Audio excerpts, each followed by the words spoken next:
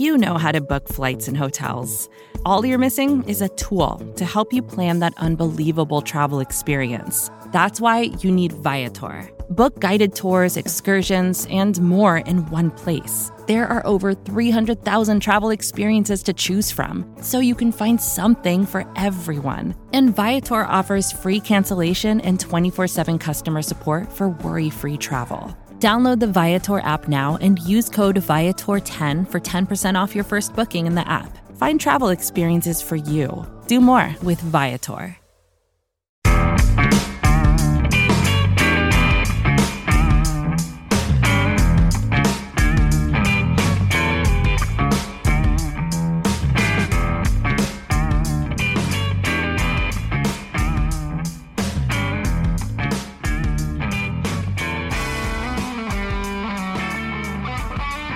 Hello, Giants fans, and welcome to your Monday edition of the Valentine's Views podcast here on Big Blue View Radio, part of your SB Nation family of podcasts. If you're listening across our podcast network, please subscribe wherever you listen to podcasts. If you're watching on YouTube, please like, share, subscribe there as well. And obviously, today we are just a few hours away from Monday Night Football, Giants versus arch rival Dallas Cowboys in what is going to be a whiteout, a madhouse at MetLife Stadium. And here to help me discuss it, break it all down, give us grief is the great RJ Ochoa of SB Nation's Blogging the Boys. RJ, how you doing? Doing great, Ed. Happy Monday to you. It's a big week for any of the NFC East rivals when the Cowboys come to town. It's what every single team in the division that isn't Dallas looks forward to. So I'm happy that we could live up to your expectations a little bit. Well, one thing that's going to be different this time, RJ, and we're not going to get into back and forth about who's going to win, at least not yet, and all of that, but the last few times I've sat in the press box at MetLife Stadium and watched the Giants play the Cowboys, the fans that have been in the stadium, it's been 2/3 Cowboys, 2/3 Dallas fans. And I can guarantee you that that's not going to be the case tonight. It's Giants are 2-0. There's a lot of excitement, building about where this team might be headed with Brian Daboll. And I don't think that this is going to be a Dallas dominant crowd tonight. I mean, obviously Cowboys fans travel very well, but I'm with you. It's an exciting time for the Giants. I think beyond the record, I mean, you know better than I do. And I say this with all due respect for the staffs that have been with the Giants over the last few years. I think there's an excitement just about that, right? Like, I think even if this team were 0-2, if the gambles that Brian Daboll had taken hadn't worked out, I think that, he's kind of being well received at the very least for thinking, for moving forward in those directions. Obviously those breaks have gone New York's way. And so that adds to the excitement. It's been a long time since the Cowboys and Giants have played a game, especially in New York, that had some juice. I think the last one was probably 2016 when Dallas went there in December. There was a Sunday night game. You'll recall New York won, and I think the final score was something like 10-3. Obviously that was the last playoff year for the Giants, but that had a big kind of energy because both of them were so good that whole year. And that was the second loss of the year for the Cowboys, and both of them were to the Giants. It was just kind of a fun, little quirk to that magical run that Dallas had. But I'm excited. It's to your point, it's no longer just like this kind of footnote that you have to kind of flip through as you go through the year. Well, you can call the Giants 2-0 start. Some people call it a mirage. Some people want to say, the Giants are the worst 2-0 football team ever. And all of that's over the top, but it's also over the top to look at this football team and think, the Giants are fixed. They're going to make a deep playoff run. They're going to win the NFC East. They're going to compete for the Super Bowl. Brian Daboll says it all the time. They're at the beginning. This roster, they've had one off season, they've had one draft, they've had one free agency period where they didn't have any money to spend. So they're at the beginning. We still don't know if Daniel Jones is the long-term quarterback, but I think beyond 2-0, I think there's just optimism that finally they've got the right people. They've got the right head coach. They might have the right GM. in place to finally make some decisions that bring this team back to respectability. I don't know if that feels the same way from the outside. No, totally. And again, I say this with all due respect. I was really upset when Joe Judge was fired. I was obviously really hoping he'd stick around. He just was clearly somebody kind of bringing the franchise down. I really applaud John Mara for kind of having a self, discussion, self conversation, and realizing that things needed to change. And to, I think if I were a Giants fan, I would, and it's hard, right? It's hard to kind of measure and gauge your own optimism and the fun that you want to have throughout a football season. But to your point, you have to understand that this is the beginning. And anything you're doing, anything you're accomplishing is house money. Brandon Gouton, our friend from Bleeding Green Nation, has compared this Giants team to last year's Lions team, right? Like if you can just be cute, you can be spoiler, you can show promise. And I think, we're only 2 weeks in, but I think the Giants have shown more than last year's Lions did, at least through the first 2 weeks. In that, how often would the Giants have gone for it on fourth down to win the game, or gone for a 2-point conversion, or been that aggressive? You're right that I don't know that any of the players on this roster are for the long term of this project, but if you're a Giants fan, I definitely think you might not be able to buy a jersey and rep the name on the back for that much longer, because there might be some turnover that's yet to come, but you can certainly rep the name that's on the front. You can certainly feel pride in your Giants. You can have fun. I mean, it's got to be a fun time to be a New York fan, whether that's the Yankees or Mets. Both of them are going to lose in the playoffs to the Houston Astros, obviously, but still, that's what makes this time of year fun. And I have to imagine you're having so much more fun than you have through September, which is saying something than you have in a very long time.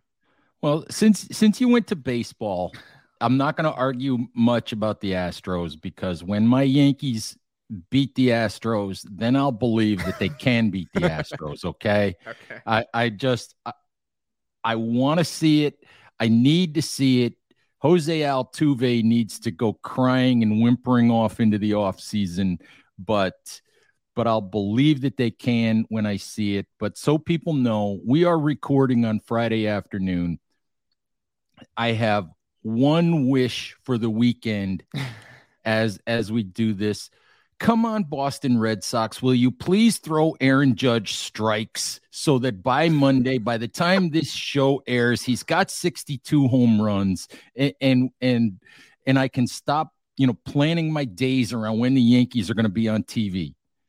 That's such a fun quirk to sports, right? This past Monday night, when we had the doubleheader Monday Night Football game, and obviously, look, I love all football like you do, and the Eagles are playing. I'm a big believer in the Vikings, and so I wanted to watch both of those games.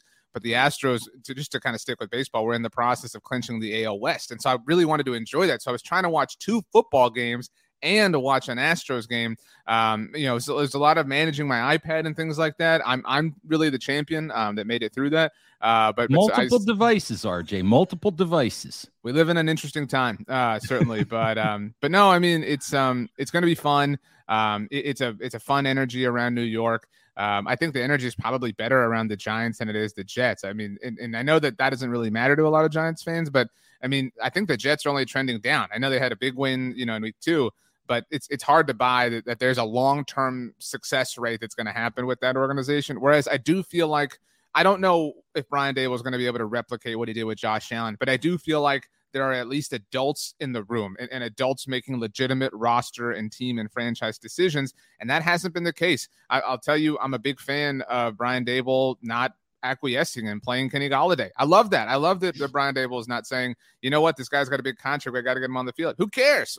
Like, who cares? If he's not a good enough player, he can't play for me. So I'm a big fan of Brian Daboll, although I hope he loses all of his games, obviously. I agree with you about the Golladay situation, RJ, but I think that one thing that Giants fans need to understand, and you know this, it is much easier for Joe Schoen and Brian Daboll to look at Kenny Golladay and say, we didn't pay him that money. We didn't sign him to that contract. He's not our player.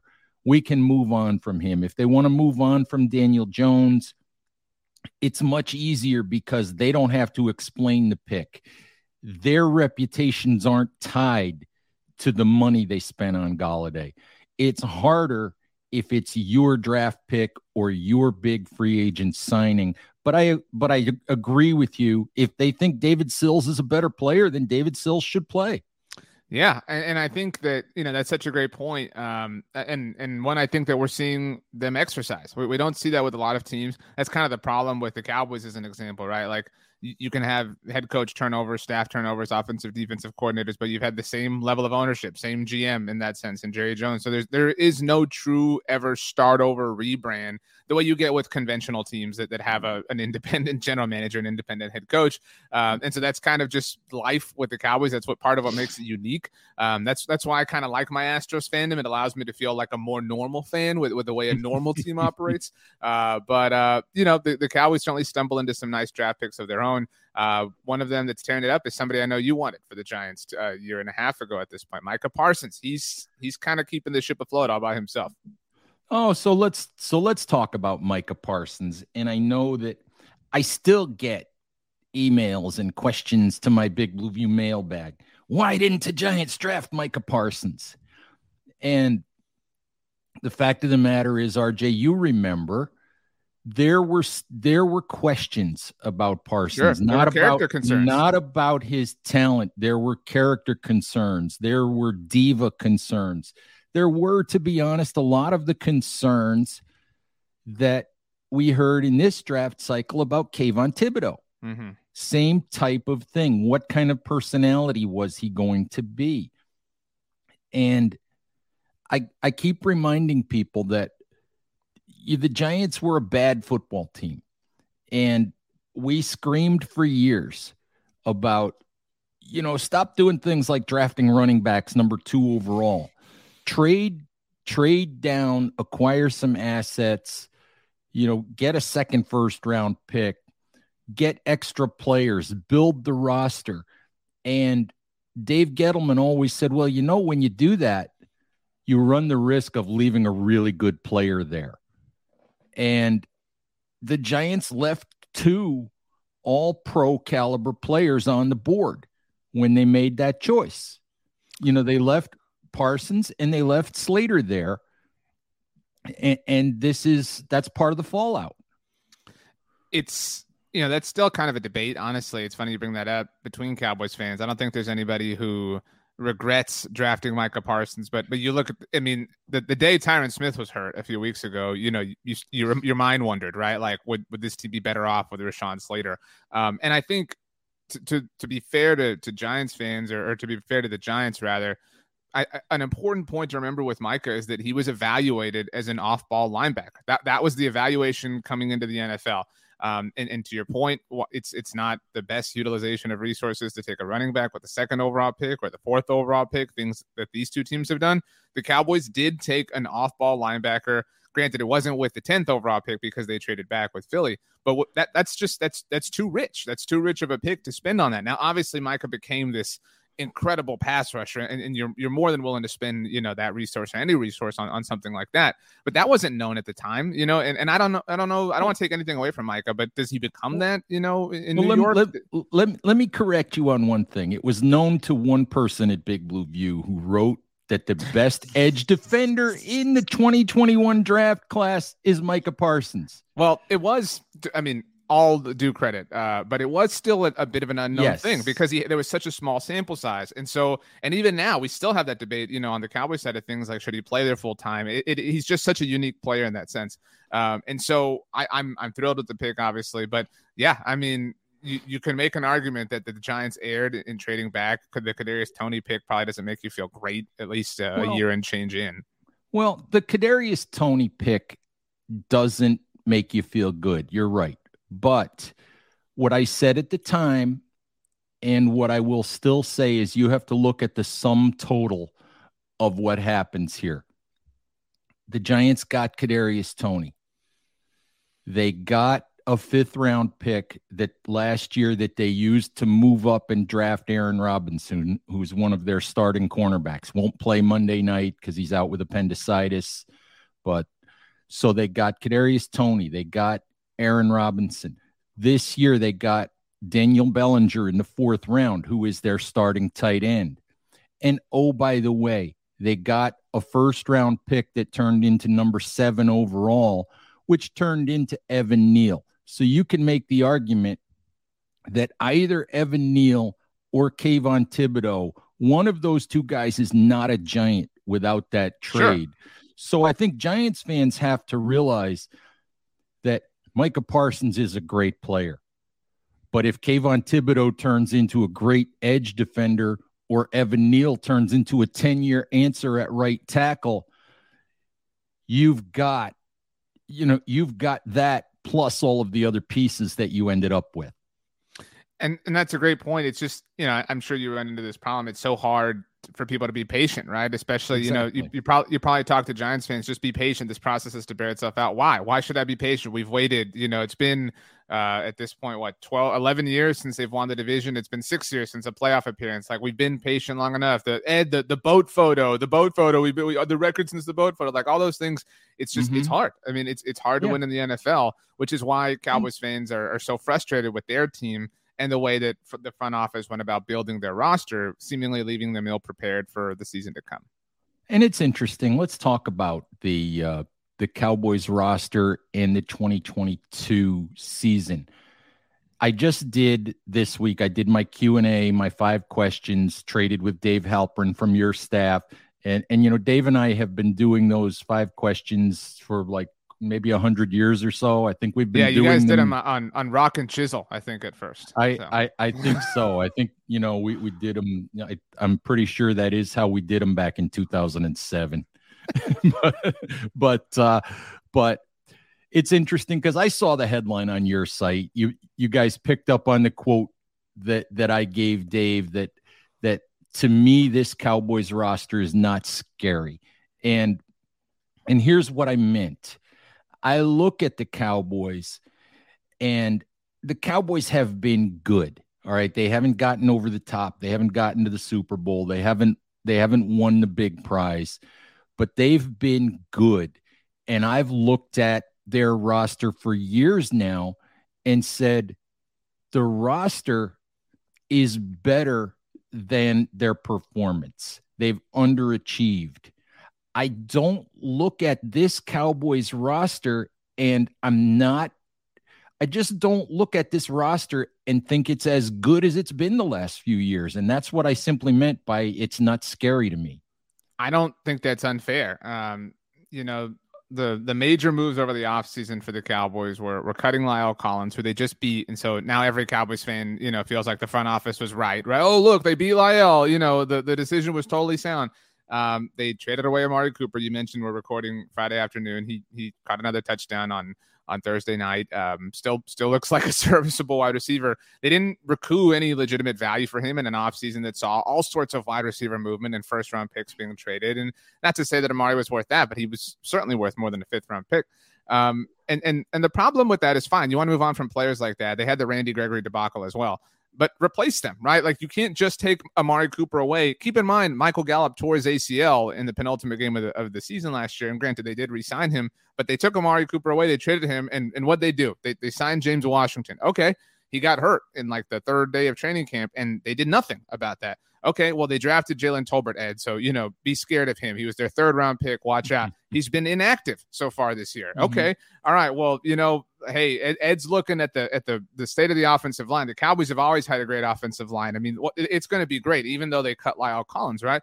Well, Tyron Smith, prior to this season, had missed time in 6 straight years. Dak Prescott, who I'm sure it feels like has been around forever, has never played an entire season with Tyron Smith. It's never happened.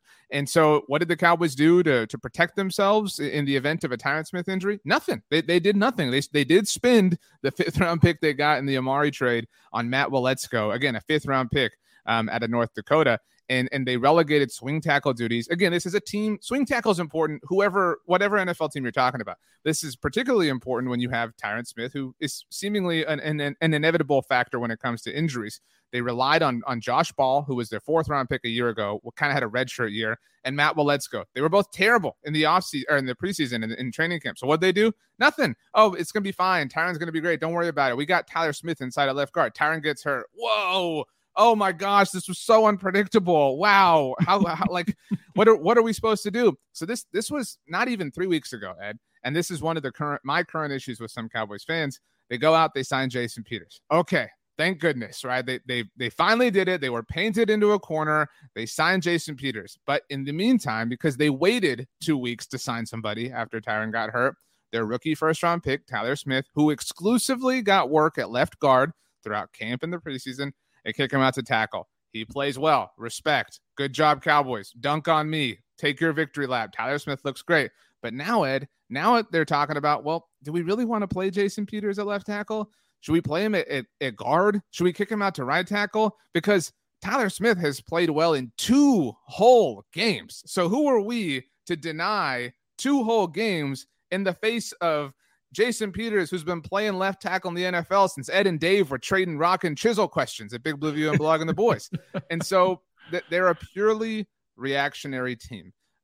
They won a game last week that nobody expected them to win, and good for them. But it does kind of feel like that's going to their heads a little bit. I mean, again, like, how can you look at Tyler Smith and say that's a better option at left tackle than Jason Peters in the here and now? Those are just small examples of who they are.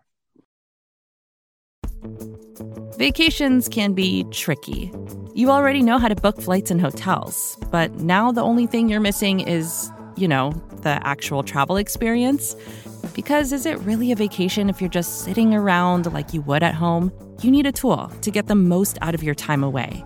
That's where Viator steps in. You can book guided tours, activities, excursions, and more in one place to make your trip truly unforgettable. Viator has over 300,000 travel experiences to choose from. Everything from simple tours to extreme adventures and all the niche, interesting stuff in between. So you can plan something that everyone you're traveling with will enjoy. Real traveler reviews give the inside scoop from people who already been on the experiences you're considering, so you can plan with confidence. Free cancellation helps you plan for the unexpected. And 24/7 customer support means you can travel worry-free. Download the Viator app now and use code Viator10 for 10% off your first booking in the app. Find travel experiences for you. Do more with Viator. Exactly. I hear you. Let's talk a little bit about the game that they won last week. They win a game against the Cincinnati Bengals, who I'm starting to wonder if they're as good as I thought they might be this year. But they beat the Bengals with Cooper Rush playing quarterback. Now, Cooper Rush is now 2-0 as an NFL starting quarterback. And my question for you is what did he do that helped the Cowboys win a game? And, Cooper Rush is a guy that the Giants looked at and basically booted off their practice squad in place of Clayton Thorson, who's another guy something about. So what did he do that helped them win? And is whatever he's doing, is it sustainable for Dallas for a few weeks until Prescott comes back? Well, first of all, it was hilarious that one of the first things to happen to the Giants after hiring Jason Garrett was bringing in Cooper Rush and Clayton Thorson. Players, we see that all the time, right? Ron Rivera brings Curtis Samuel to Washington. Oh, it's going to be amazing because it was amazing in Carolina. I'd say what Cooper did well was probably stay out of the way and benefit from good luck. I mean, like what you're saying is kind of been the conversation all week, and Jerry had some comments that were really annoying about this, but Cooper Rush led the Cowboys to victory. Okay, and they scored 2 touchdowns in there. They scored 2 touchdowns all season, by the way. They scored 2 touchdowns in that game. Both of them came in the first quarter. The first one was their opening possession of the game, scripted drive. Kellen, I hope you can execute your scripted drive to perfection, but you did, so kudos to you. The second touchdown was aided by a 46-yard pitch to Tony Pollard. So what did Cooper Rush do well against the Bengals? He threw the ball 10 feet to Tony Pollard, right? And then Tony took care of the rest and took them down to the 1-yard line. And even then, I mean, the Cowboys won on a game-winning field goal. That final drive, I'm not sure how much of that game you watched or have seen in the aftermath. Cooper, throwing to Noah Brown, who's now one of the best receivers on the Cowboys in lieu of Amari Cooper's absence. One of the more critical catches of that drive, the ball was tipped. The ball was tipped and winds up in the hands of Noah Brown. So if Cooper Rush can perfectly execute a tipped pass that still winds up in the hands of his receivers every week, then yeah, I mean, we're cooking with gas here. But is it sustainable? I mean, maybe. I mean, you know, a lot of that depends on how hollow you feel like the 2-0 Giants are, how legitimate you feel like the 1-1 Commanders are, right? Because those are their next two teams. After that, they play the Rams in LA. They're a little bit down on their luck too, right? Even though they won last week. And after that, they're on Sunday Night Football against the Eagles. 3 of these next 4 games are in division for the Cowboys. And that's kind of why they didn't do anything with their roster, because they kind of counted on being able to just walk over the NFC East because they've been able to do it for so long. Well, you talk about the NFC East and you talk about schedules, and is the Giants 2-0 record hollow? And I look at it this way. They've won 2 games by 4 points against 2 teams that I don't think are all that good. And Tennessee Titans fans will be upset about that, but Tennessee just lost to the Giants, and they looked like a peewee football team playing against the Bills. I mean, I think that Tennessee has been good for a while, but I think they're on the downslide. Sure. The reality of it is the Giants could easily be 0-2.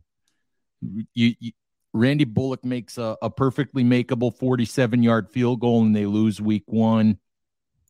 Week 2 is a 3-point game that they win on a 56-yard Graham Gano field goal. And what I will say about those games is the Giants have generally lost those kinds of games over the last few years. But it was nice to win them, but so many NFL games are last possession games. So many NFL games are one score games. You don't know how those things are going to go week in and week out. And if you're in them every week, you'll win some, you'll lose some. Sometimes the ball bounces your way and sometimes it doesn't. So is the Giants 2-0 record hollow?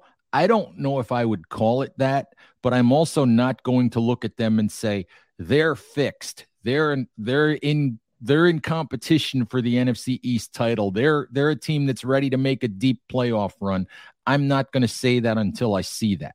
Sure, and I think that's fair. And I would look at the Cowboys' offensive performance in week 2 against the Bengals, and I would say that is hollow. I don't think that that's something they can replicate. Good for them. They did it, right? Like, they executed their game plan. They deserve all the credit in the world for that, but it isn't sustainable. The thing that is sustainable for them is the defensive side of the ball. Now, to be fair, you know, a big talking point we had all offseason was that there was going to be regression when it came to turnovers. There was going to be regression no matter what. And a lot of fans, no, you don't know that. They could take the ball away more. Sure, it's possible. But in all likelihood, 100 years of data shows us that regression is more likely than not. And so we're seeing that through 2 games last year. The Cowboys had 6 takeaways. Through 2 games this year, they have 2. But despite that fact, despite that loss of 4, I do think this defense is better. They're more sound, they're more physical. Those are tropes and cliches. But again, I don't know if you saw the end of the Cowboys-Bengals game. Trayvon Diggs had a critical 3rd down stop that was all about physicality, and he had a big stop on 2nd down right before that. And so he's not intercepting the ball. He's not taking it away in that sense, but he is growing and developing as a corner. Micah Parsons, I mean, we already talked about it, but I mean, the dude has 4 sacks through 2 games. I mean, he is a difference. He is an X factor. And the Cowboys had 4 non-Micah Parsons sacks against the Bengals, and I would say that 3 of them were a direct result of the pressure created by Micah Parsons. And so, is that sustainable? Can he do that every single week? Probably not, right? We've seen it happen sparingly. Lawrence Taylor is the player he gets compared to often. I'm sure you're aware of. Can he be that guy? Can he single-handedly will the Cowboys to victory every week with a lackluster offense in an era where offense wins 9 out of 10 times? It's possible. I like his odds against Daniel Jones more than I did against Joe Burrow, and it worked out, then. So when you have a turnover-prone quarterback like Jones and you have somebody who's great at wreaking havoc like Micah Parsons, it does make me lean a little bit more towards the Cowboys when we do all the math like we've done here. Right. Let me ask you this, though, before we get into predicting Monday night's outcome. Does anything the Cowboys really do this season really matter? Because I think we all know Sean Payton's going to be the head coach next year. I have 2 answers for that. 1, I don't think it matters. But 2, I don't know that I think Sean Payton's going to be the head coach. I mean, that's, to your point, 3 years ago, we were sitting here saying, yeah, I mean, well, Jason Garrett's on his last legs and and Lincoln Riley is going to be this team's head coach, right? Like that was the kind of, take for 2 years at that point in time was Lincoln was going to move south, whatever it is, 60, 70 miles and start working out of AT&T Stadium full time instead of just in the Big 12 championship game. And so, I mean, the predictable thing doesn't always happen. The chalk thing doesn't always happen. I would honestly, look, if the Cowboys sign Sean Payton, a huge part of me, or trade for him, a huge part of me will love that, but a huge part of me will be disappointed. They need a clean reset if they do move on from Mike McCarthy, and they didn't even get that when they brought in Mike McCarthy. They retained Kellen Moore, who was part of the Scott Linehan tree, who was part of the Jason Garrett tree. To some degree, the Cowboys have had some involvement or some inspiration from Jason Garrett on their team since that 2007 season you mentioned. That was when they hired Jason Garrett from Miami to be their offensive coordinator before they hired Wade Phillips. He was the offensive coordinator for 3 full seasons, then took over for Wade Phillips, and then that got us here. And Kellen Moore was kind of his protege, the new Jason Garrett. So I feel so badly for Mike McCarthy. I don't find him to be a great coach. I do think he's done a lot of things differently than Jason Garrett. Just as an example of that, Garrett was 1-13 in games without Dak Prescott or Tony Romo, not factoring in the interim season. He wasn't the full-time head coach, but Mike McCarthy is 6-7 in games without Dak Prescott. There's no way. You've seen Jason Garrett recently. There's no way the Cowboys would have won against the Bengals without Dak Prescott if Jason Garrett was their head coach. Right. So let's talk about Monday night. Now, your readers at Blogging the Boys know that I looked at this game, and I look at it as a 50-50 game. I look at it as either way. I think the Giants are favored by 1.5 or 2 points. And I've actually picked Dallas to win this game. As much as I don't want to do that, I just look at the Giants and I think this Giants team at 3-0, I never would have predicted it. I don't see it as a 3-0 team. The Giants play the Bears in week 4, and people are already talking about the Giants going 4-0. And maybe that happens. It's entirely possible. Maybe they win Monday night. Maybe they beat the Bears on Sunday. Maybe they are 4-0. I still don't see them as an 11-12 win team. They're not fixed. They're not that yet. I go back to, I think in Sean McDermott's first year in Buffalo, they were surprisingly good. And then they regressed in their second year. Maybe that's what we're going to see under Brian Daboll. Maybe they're surprisingly good in year 1, and then some sort of standard regression happens in year 2. So I'm picking Dallas for the simple reason that I just don't think the Giants can go 4-0 here. And I think they're more likely to lose a game to Dallas than they are to Chicago. So that's it. That's it for me. I think that's fair logic. I do think that by the end of week 4, the Giants have 3 wins. I do think that they're going to beat the Bears. So I think the floor is 3 wins through the first. I know it's not the first quarter anymore, but it always will be to me, despite the regular season growing. I'm taking the Cowboys too. And I've done a few Giants podcasts this week. I say this with all due respect. I just don't think Daniel Jones is good enough. He's in the fact that he's not good enough, and he's so turnover prone. It's just a bad formula in general, let alone when you're going up against what might be the most dominant defensive player in the NFL right now in Micah Parsons. And so, if we have to play games, right, like, well, who has the advantage here? I think it's kind of a wash at quarterback. I would give Dallas a slight edge at head coach. Again, I'm not high on Mike McCarthy, but Brian Daboll's in his 3rd NFL game as a head coach. So if I'm picking like who has an insane advantage, where is it? It's the Cowboys on the defensive side of the ball because of Micah Parsons, so they can get to Daniel Jones. They surrendered less than 300 yards of total offense last week, Dallas did, and they didn't even force any turnovers. And so, if the offense can just get enough done against, and I agree with you, Cincinnati's obviously got some question marks here in 2022, but if they can get it done against an offense that we know has elite potential, they should be able to stymie the Giants enough. And if a turnover can cause a short field, and Dallas doesn't have to score a lot, but if they get those limited, easier opportunities, I could kind of see them running away with it in that sense. I don't think it's a big time score runaway. I think we're talking something like 2017 again, 2016, 24-21 type thing. I think it's probably closer than Cowboys fans would like, but I do think that Dallas ultimately wins and therefore covers. Yeah, it's interesting. The one thing I will say is I posted our weekly SB Nation Reacts polling at Big Blue View on Friday afternoon, and I don't know if you saw this, but I asked if Giants fans approved so far of the way that Daniel Jones had played through 2 games. 68% said they approved of the way that he's playing. And if Monday night doesn't go well, I don't think I want to do that poll again.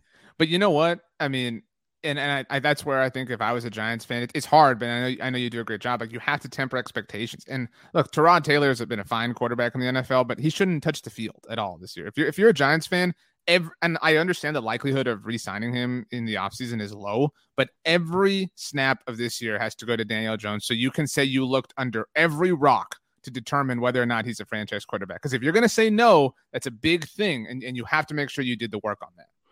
Absolutely, because and I've done the research on this, and I think since 2010, of the quarterbacks drafted in the first round, I think you could call, if you look at, Pro Bowl, All Pro, is the guy a top 12 quarterback in the NFL? I think maybe you could define 30% of the guys drafted in round 1 as that. So when you've got a guy who was drafted in the top 10 and you've got to exhaust every possibility before you move on. I think that's well said. And I mean, you can't undo all of what Dave Gettleman and Joe Judge did in one fell swoop, right? This is a process. It's like when you have a cold, and Micah Parsons actually has a cold right now, but you have that one morning you wake up and you like sweated the infection out. You have to do it. You know what I mean? You have to go through that before you can truly begin the healing process. Yes, you do. And I'll just say that, I'm dealing with some back issues right now. And I think that's where I am. I'm sort of working through the process. And I think that's what the Giants are doing as well. RJ, thank you as always. And I hope you enjoy the game on Monday night, but obviously, not too much. Likewise, Ed, health, wealth, and happiness to you and yours, but nothing but sports misery for you. And I mean that on a Giants and Yankees level, just so we're clear. I was going to say, maybe we'll have to wager a little something, if and when we get to Yankees Astros. I mean, obviously, if we lose that, I'll be devastated, but it has to happen. You know what I mean? Like this, the sport of baseball, we need it. We need Astros, Yankees, ALCS. We need that series. Baseball deserves it. Sports deserves it. So I'm willing to risk devastation in the name of something great. All right. Thank you very, very much for a little bit of time, RJ. Giants fans, thank you as always for listening. Please remember to stay safe out there, take care of each other, and we'll talk to you soon. Bye-bye.